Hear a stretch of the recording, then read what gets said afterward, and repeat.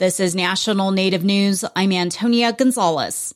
Over the weekend, the American Museum of Natural History in New York City closed 2 halls exhibiting indigenous cultures of North America, the Eastern Woodlands and Great Plains. The move comes after the Biden administration's recent updates to the Native American Graves Protection and Repatriation Act, which includes tribal consultation and consent for exhibition and research of artifacts. In a letter to museum staff from the museum's president, both halls are said to display artifacts that could require consent under the new regulations. The letter goes on to say the halls are severely outdated, and rather than covering or removing items, they're closing the halls. The museum is also covering 7 cases located in various areas in the museum, which display Native items. The museum says it will work with tribes and Native communities and will use this as a learning opportunity.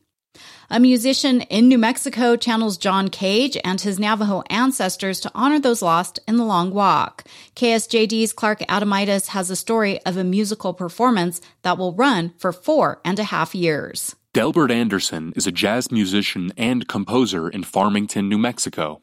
Recently, Anderson launched a performance of a piece he calls The Long Walk. It's an abstract piece of music that lasts for 4.5 years, but only includes 50 notes in total. There are months of musical silence between each note.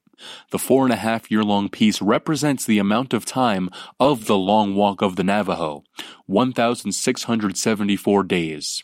That's the length of time Navajo people were forced from their homeland in the 1860s by the U.S. government.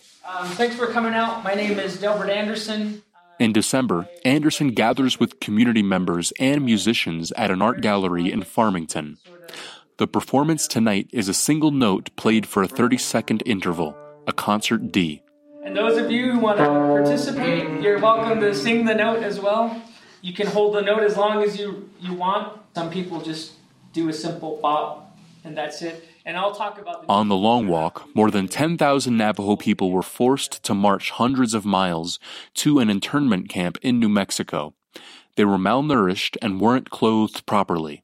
During some periods, 20 to 30 starved each week. These are the details performers and audience members consider in the moments before the note is played. So, alrighty, let's go ahead and get ready. 1, 2, 3, and... The musicians hold the D note as we reflect on a history that's more than 100 years old.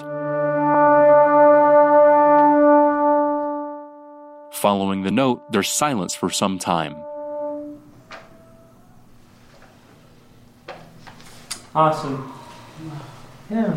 When I played that concert D on my trombone, I just felt echoes of like generations of ancestors. Sam Botter is a trombonist and a native Hawaiian who lives in Farmington. I really felt it in the silence after I played. I had to close my eyes and just kind of sit and think with it for a little bit. The 50th and final note will be performed on June 1st, 2028. In the intervening time, several dozen additional notes will be played.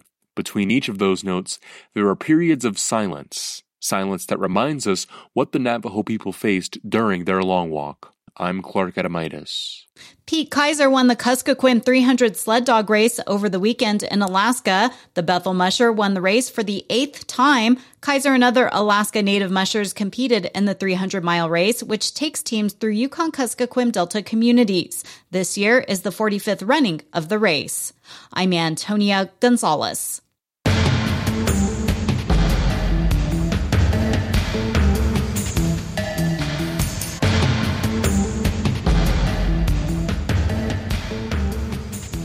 National Native News is produced by Koahnic Broadcast Corporation with funding by the Corporation for Public Broadcasting. Support by Vision Maker Media, envisioning a world changed and healed by understanding Native stories and the public conversations they generate. 45 plus years of Native stories and Indigenous knowledge through film and media can be found at visionmakermedia.org. Support by the American Indian College Fund, providing millions of dollars of scholarships to Native students every year. Applications are accepted through May 31st at collegefund.org or by phone at 800-766-FUND. Native Voice One, the Native American Radio Network.